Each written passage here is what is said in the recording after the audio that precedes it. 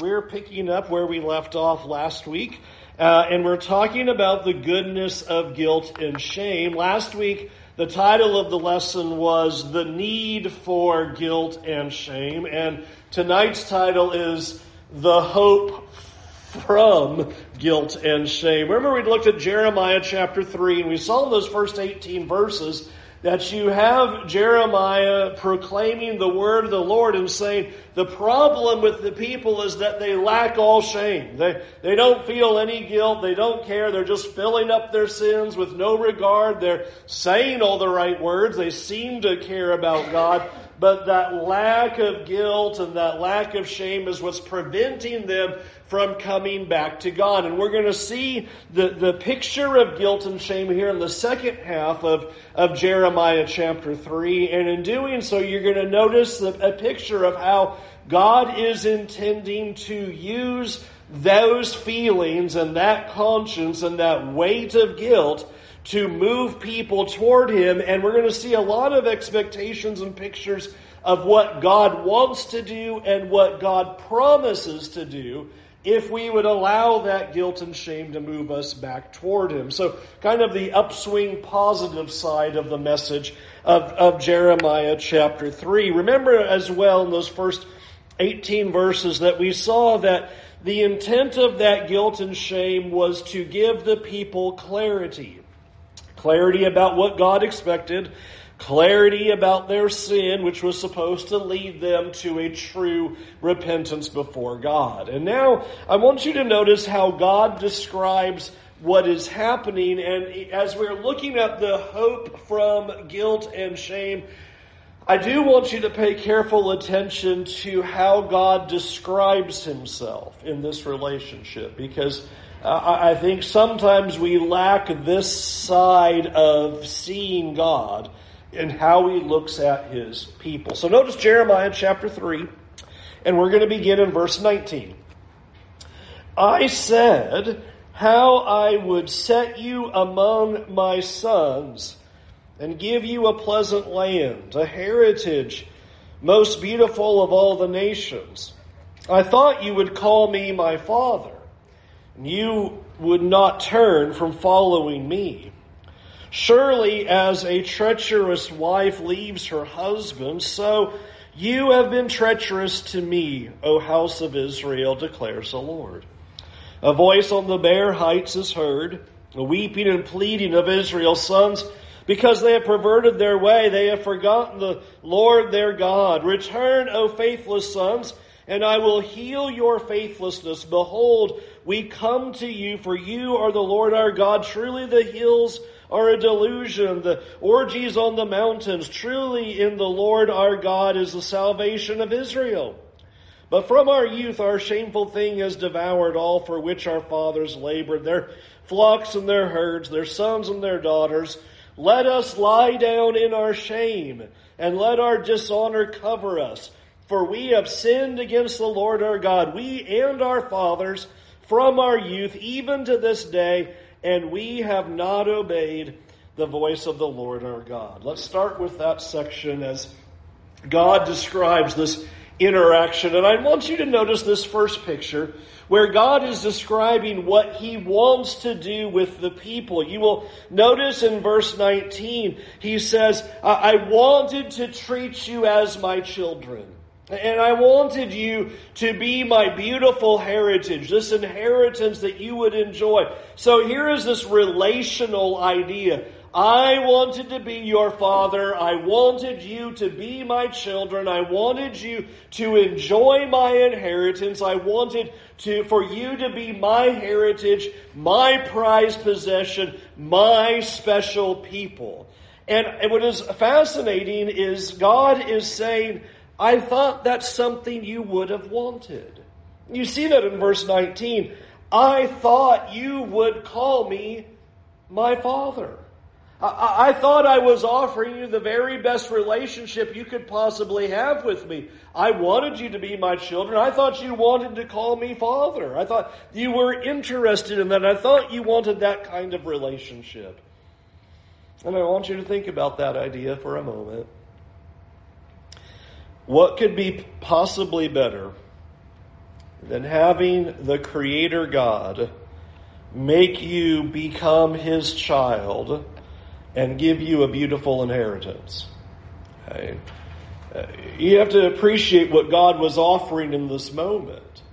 Here's the Almighty Creator God saying, I'll make you one of my children, and I will give you my inheritance if you would have only called me your Father.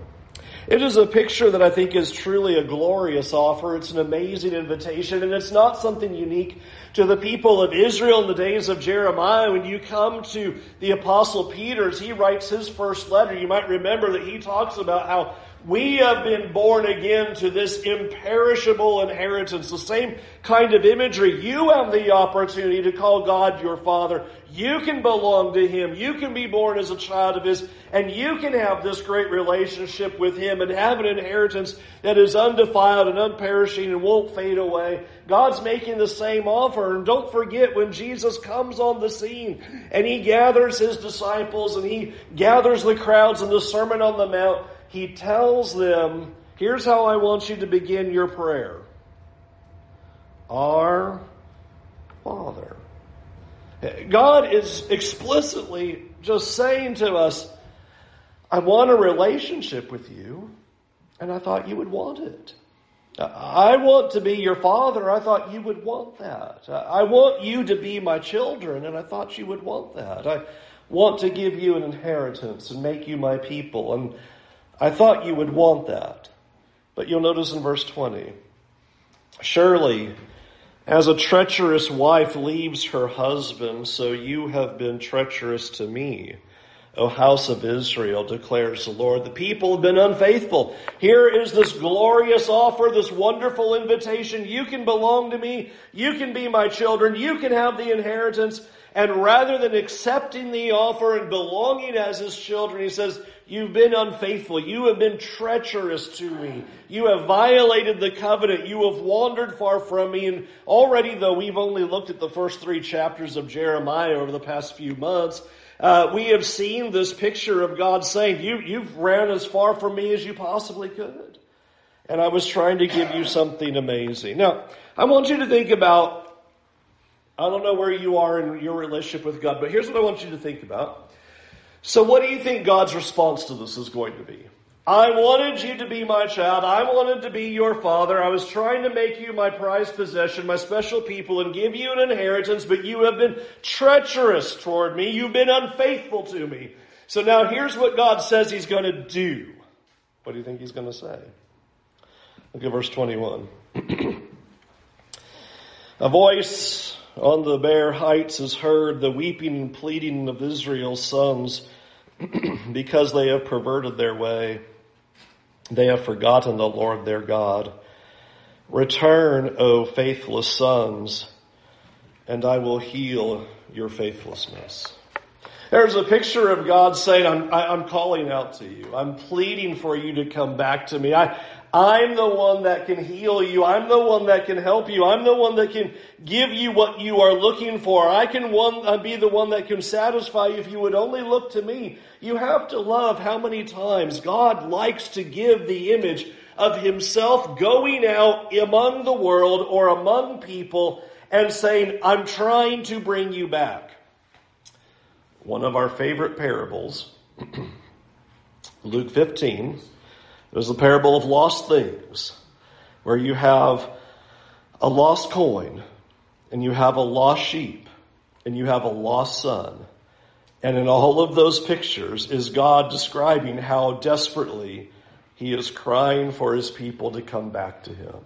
How many times does God have to say to us, this is what I'm looking for. I'm crying out to you. I'm begging for you to have a relationship with me. This is what I desire. This is the God that we serve. This is the God who loves us. He wants relationship.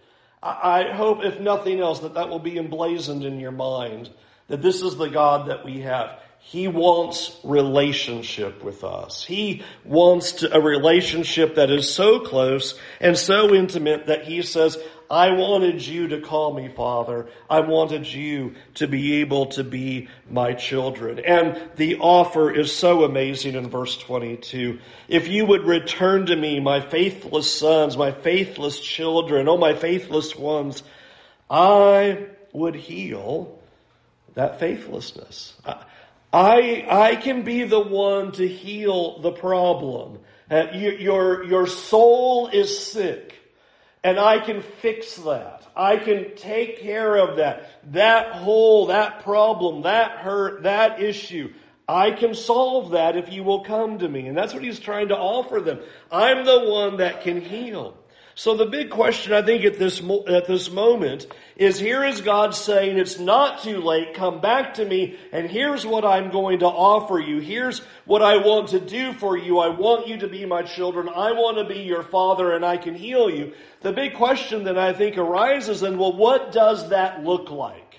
What does it look like now to come to him? Since God is crying out and pleading, I can heal you, then what does that look like? What we have in this next section is truly amazing because it pictures the people as if they're coming back to God. Now, I say as if they're coming back to God because we started this section talking about how they were coming back in pretense and they weren't doing it for real.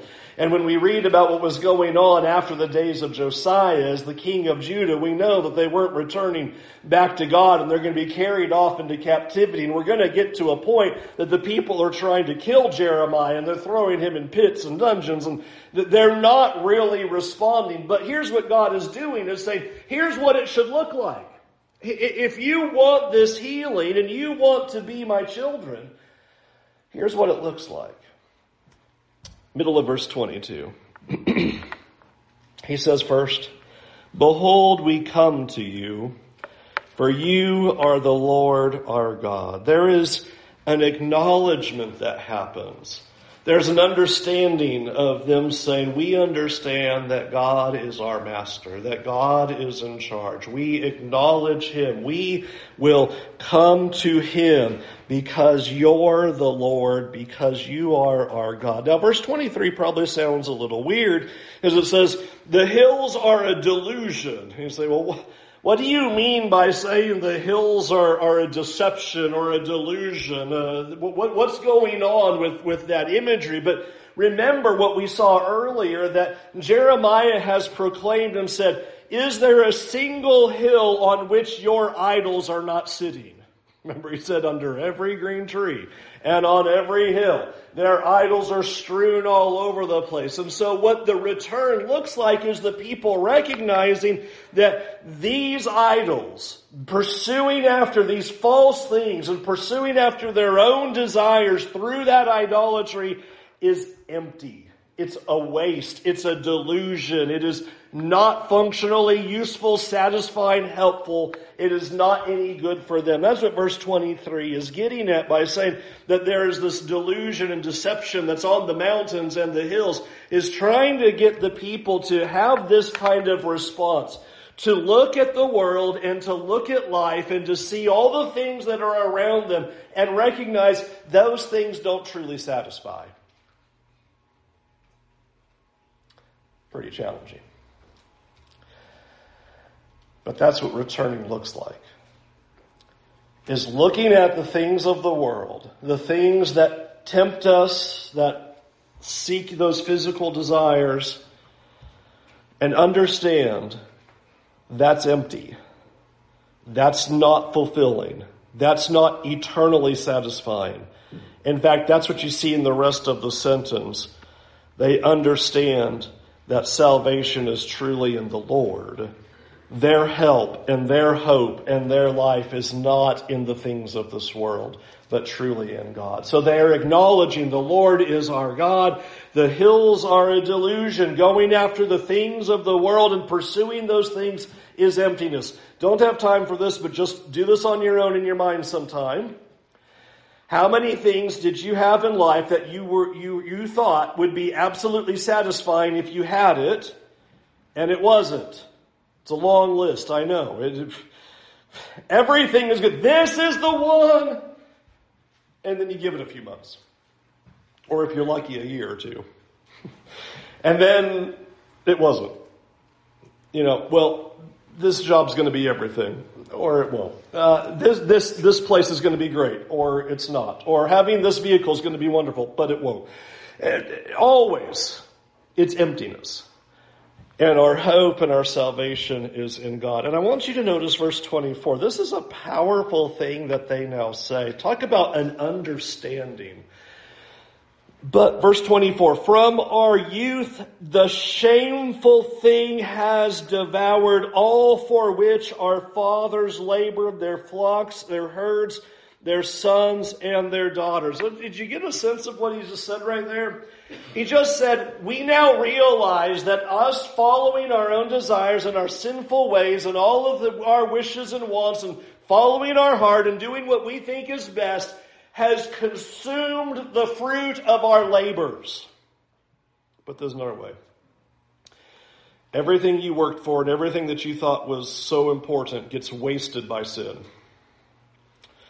All that time, wasted. All the money you make, wasted as you throw it into sinful things or sinful desires. Here they are going, everything that God has ever given us and all the things that we could have enjoyed as the fruit of our labors, we have wasted it on these shameful things from our youth, and it's all devoured. It's gone. It's empty. It's wasted away. There's nothing to show for it. At the end of the day, it's all gone. This is the nature of sin. Sin lies to us and say, this is going to be worth it. You should pay for this. You should buy this. You should expend for this. These are the things that are going to make you happy. So we do. We waste our time and we waste our money. We waste our wealth and we make sacrifices. And at the end of the day, it's all devoured. And there's nothing left. Parenthesis, Ecclesiastes, right? Yeah, gone. Vapor. And here are the people saying, we understand this. We now know that pursuing the idols is emptiness, and that we have wasted our time, and we have wasted our money, and we have wasted all of our efforts on these things. So much so, listen to verse 25. Let us lie down in our shame and let our dishonor cover us, for we have sinned against the Lord our God. That is really powerful. I want you to hear that what the people are saying is that they are ready for God to give them what they deserve. That's how open and honest they are right here. They're saying, we have sinned against you, God, and we are worthy of the shame and dishonor and guilt. They say, let us lie down in it. I want you to appreciate that they don't come before God and go, I really want to avoid that. I really would prefer not to have any shame or guilt or dishonor. This is our culture. We want to do all kinds of things wrong and bear no consequences. And I don't want to feel guilty, and I don't want to feel shame, and I don't want to have any of those kinds of things. And I want you to see that here is a picture of what returning to God looks like. And he's describing there, we're coming to you, you're the Lord our God, the hills are a delusion, we've wasted our time in shameful things and wasted the fruit of our labor. And we are ready to lie down in our shame and in our dishonor because we have sinned against you. Do you see what God is doing? There is a need for us to feel shame and dishonor and guilt from our sins because we're ready to accept it. We're finally ready to say, okay, I'm not hiding anymore. I'm not dodging it. We talked a little bit about this last week, and it's worth pulling in right what you see happening right here. How many times are we trying to get away with our sins? No one know. We're just going to cover it over. Don't say anything. Everybody stay quiet. No.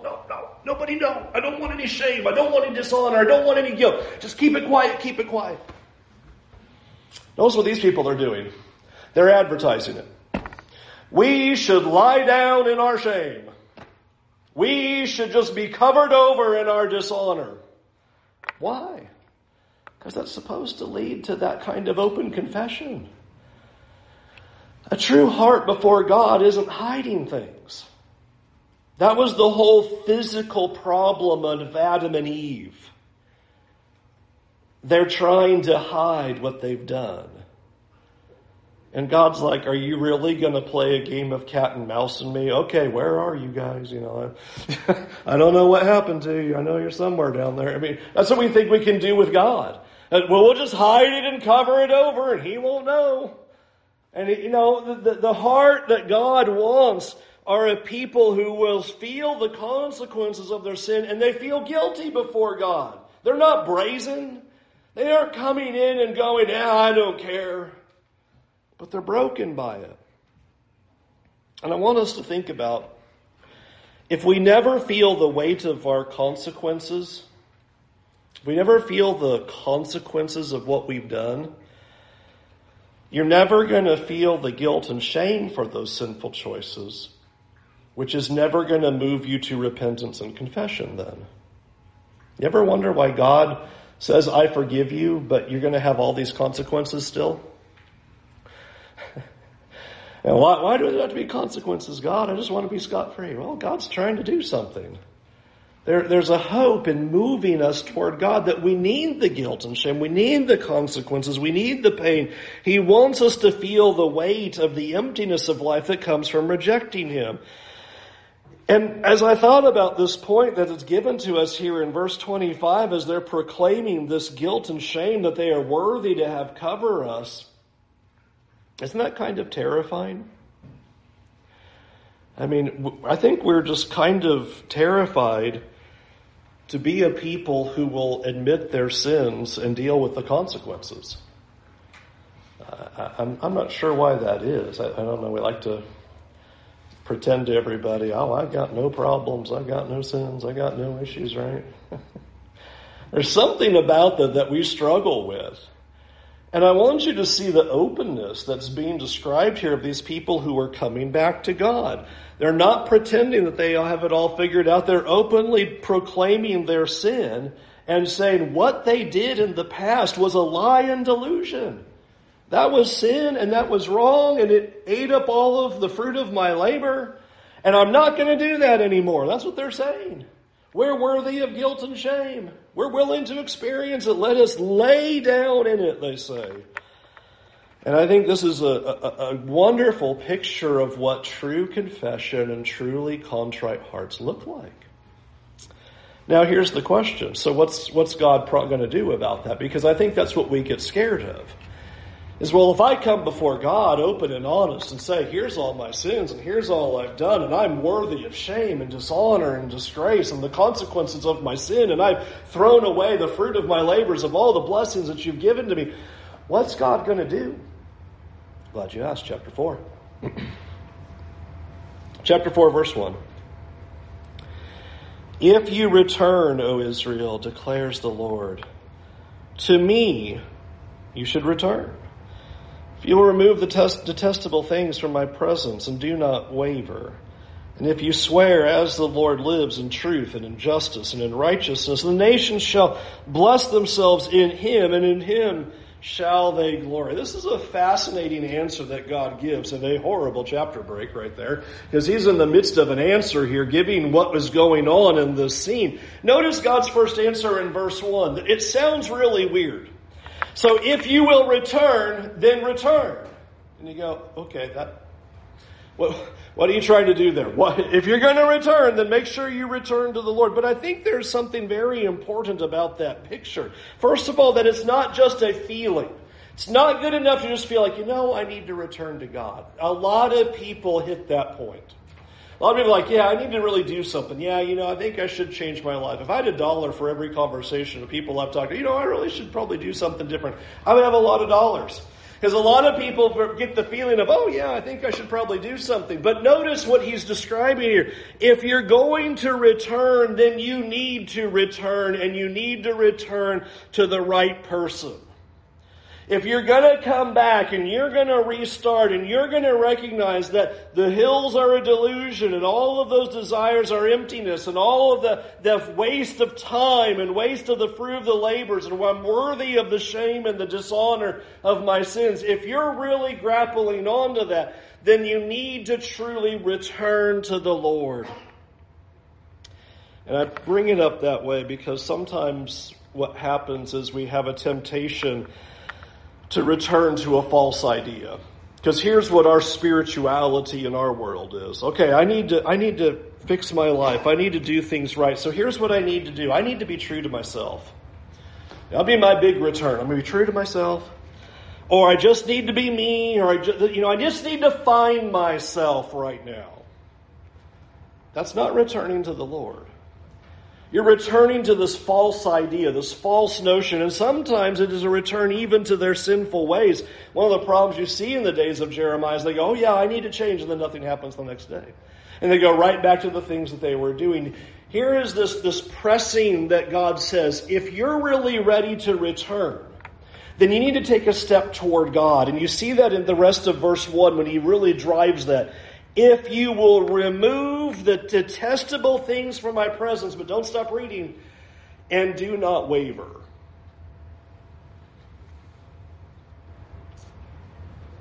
Let me illustrate it like this. How many times have I said, all right, I'm going to start a diet. And then tomorrow came, and I didn't remove the detestable foods, and I wavered. I'll admit a lot. A lot. You see what God's doing right here?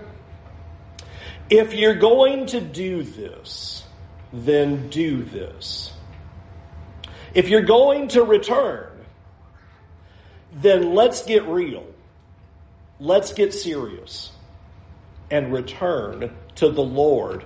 Step 1, get rid of the detestable things and don't waver. I wonder how many times on Monday we waver from the detestable things that we committed to get rid of on Sunday. I'm all in. All right, I gotta make some major changes. Going to get rid of those things. Monday rolls around, there they are. And we waver. And God is painting a picture here.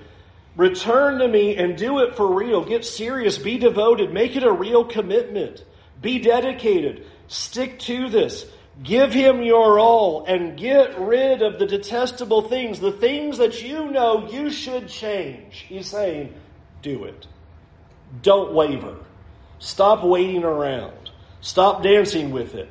Change it. Move it. Get rid of it. Destroy it. Whatever you've got to do. Get rid of the detestable things that are keeping you from God. And then he goes even a little bit further in verse 3. And if you swear as the Lord lives in truth and in justice and righteousness. Basically, I'm taking the pledge today. You remember Joshua had to do that? Joshua had to do that to the people. It's amazing. The generation that had come into the land of promise and conquered all the enemies and driven them out.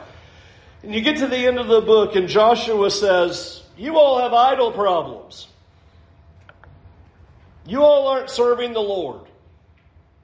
And he kind of just throws it down and says, it's time to make a pledge. It's time to make a very verbal, real commitment. And he just says, as for me and my house, we'll serve the Lord. By the way, don't stop reading right there. Because all the people go, oh yeah, we'll serve the Lord. Joshua goes, you can't. You can't serve the Lord because you're not willing to get rid of the detestable things and be real with God. You just keep saying it. You have to love how Joshua just calls them out. That's what Jeremiah is doing right here. Pledge yourself to the Lord. And notice what he says, in truth and justice and righteousness. Do it. Do it for real. Do it right. Do it the way God says. Pledge yourself to him. And notice the conclusion of what's going to happen in verse 2. This sounds really strange. What would you expect the outcome, the reward to be? Verse 2. Then nations shall bless themselves in him, and in him they shall glory. What? I thought that would say something very personal to me, right? You know, if you will do this, then God's going to just pour down blessings all on me, and He's going to make your life rainbows and unicorns, and it's going to be great. That's not what He says. He says, then the nations will be blessed in God, and the nations will glory in God. What are you trying to say here? You know, we live in a time, and it's even filtering in among the people of God, that we want to change the world, right? We want to make a difference. We want to make a splash. We want to make things better. And I want you to see what God just said right here. He just made the point, you know, if you would repent, it would change the world. He just talked about acknowledge God, put away the detestable things, make a real pledge, change your life, and if you do, the world is going to be blessed in God. You go, what? Well, think about the truth of that. How many times do you suppose that we ruin our opportunity of reaching the world so that they glorify God because we're so wrapped up in acting like the world? At this point in the days of Jeremiah, these people don't stand out from the world in the slightest. They are acting and behaving just like them. They've got their idols. They're doing all the exact same things that they do. And there's a reason why God is constantly calling for His people. Don't conform to the world. You can't be like them. Or how about what Jesus would say? You're supposed to be salt and light. And you can't transform people so that they see the glory of God if you act like the world. If you've got all the same detestable things in your life as they do, what are they going to see? Are they going to glorify God? Of course not. Of course not. They're not going to see any difference in us if we act like them. And He's just punching them hard right here and saying, if you would make the Lord your God, the nations shall bless themselves in Him, and in Him they shall glory. Why? They're going to see what you have in God, and they're going to want that too. They're going to see how your different life is something to be applauded. And that's why you have Jesus saying that if we would do that, then the nations would even, the peoples, the Gentiles, that they would glorify God. If we would be salt and light, if we would give ourselves over to that. And Jeremiah is pulling that point here, is that the way to change the world is for the people of God to repent of their sins and return to the Lord in a committed and dedicated way. Just imagine if every true faithful Christian truly repented and dedicated their life to the Lord and did what God had asked of us in truth and justice and righteousness, what that would look like. I think it'd be pretty powerful. And that's what Jeremiah is asking them to do. Final point. Verse 3. For thus says the Lord to the men of Judah and Jerusalem. Here's what He wants them to do. Here's the big summary of how to pull all this together. Verse 3. Break up your unplowed ground, and don't sow among the thorns. Circumcise yourselves to the Lord, remove the foreskin of your hearts, O men of Judah and inhabitants of Jerusalem, lest my wrath go forth like fire, and burn with none to quench it because of the evil of your deeds. Here's God's big answer. How do we return to the Lord? How do we remove the detestable things? How do we commit ourselves to the Lord? How do we do what He is showing us that we're supposed to do? And I want you to see there are two very important pictures. One can't exist without the other. Notice He says, you need to plow your heart. You need your heart to be worked on. And I think this is a very important picture because this is what God has wanted, is that the guilt and the shame of our sins would be used to cut our hearts. Friends, that's what's happening in Acts 2:37. Peter proclaims the death and resurrection of Jesus, and they are cut to the heart. They are guilty. They are not saying, oh, don't make us feel bad. They're saying, what should we do? We need to do something. Well, here it is. You need this to cut your heart. And notice the imagery of what he's getting at with that in verse 4, when he describes it as a circumcision of the heart. Moses spoke that way in Deuteronomy chapter 10 and verse 16. Circumcise, therefore, the foreskin of your heart. What does he mean by that? Well, he gives you a great answer. Stop being stubborn. When he describes it that way, what he's saying is, you know what's happening with our hearts? We're being stubborn. We come to Monday, and we're stubborn. So here's the weight I want you to feel of what he's doing right here. We have a choice when it comes to the dishonor and the guilt and shame. We can be stubborn, cover it over, have no response to God. Or let that shame plow the heart. Let that be the tool that opens your heart toward God.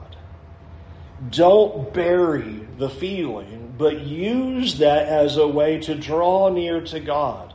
Use it as a way to say, all right, I've done wrong. And I accept that. And I need to do something about that. And that's the picture he's giving here when he says, get rid of the stubbornness. Circumcise yourself before God. Be cut to the heart. Get the stubbornness away and just be open and honest and willing to just give it to God. And say, here's my sins. Here's my problems. Here's my weaknesses. I'm giving them to you. We have that choice. But I want to underscore something very important that he says in verse 3. So break up this unplowed ground. But notice the rest of the picture. Don't sow among the thorns. And I like this. Because here's God saying something about us. He's saying you need to do some heart work. There needs to be some clearing that's going to go on. We've got some opportunity here to kind of work on that and get that all cleared out and get it right before God. Which Jesus told a parable that made that very point. He made the point in the parable of the sower that God's seed can't do any work if it's landing on wrong hearts. It's just going to bounce off and do nothing, and it's not going to be fruitful. He even used an image of thorny soil, of a thorny ground. And remember what that was described as. All of the cares and the concerns of the world, captured by the idols, captured by the desires, captured by all the things of the world. And he's saying, you need to do some heart renovation. You need to do some work in there so that the heart can be receptive to the Word of God. And I submit to you what Jeremiah is doing here is that guilt and shame is part of that process. That guilt and shame are the process of maintaining soft hearts. Because as I said last week, I want to remind us of it. There is perhaps nothing scarier than a person who no longer has a soft heart. That's one of the most frightening things is you come up to somebody, they've done something awful, terrible, sinful, completely wrong, and they don't care. I've had way too many chilling conversations with people who I look in the eyes and go, this is a horrible sin that you've committed against your spouse or committed against God. Here's this terrible thing that you've done. And they go, well, yeah.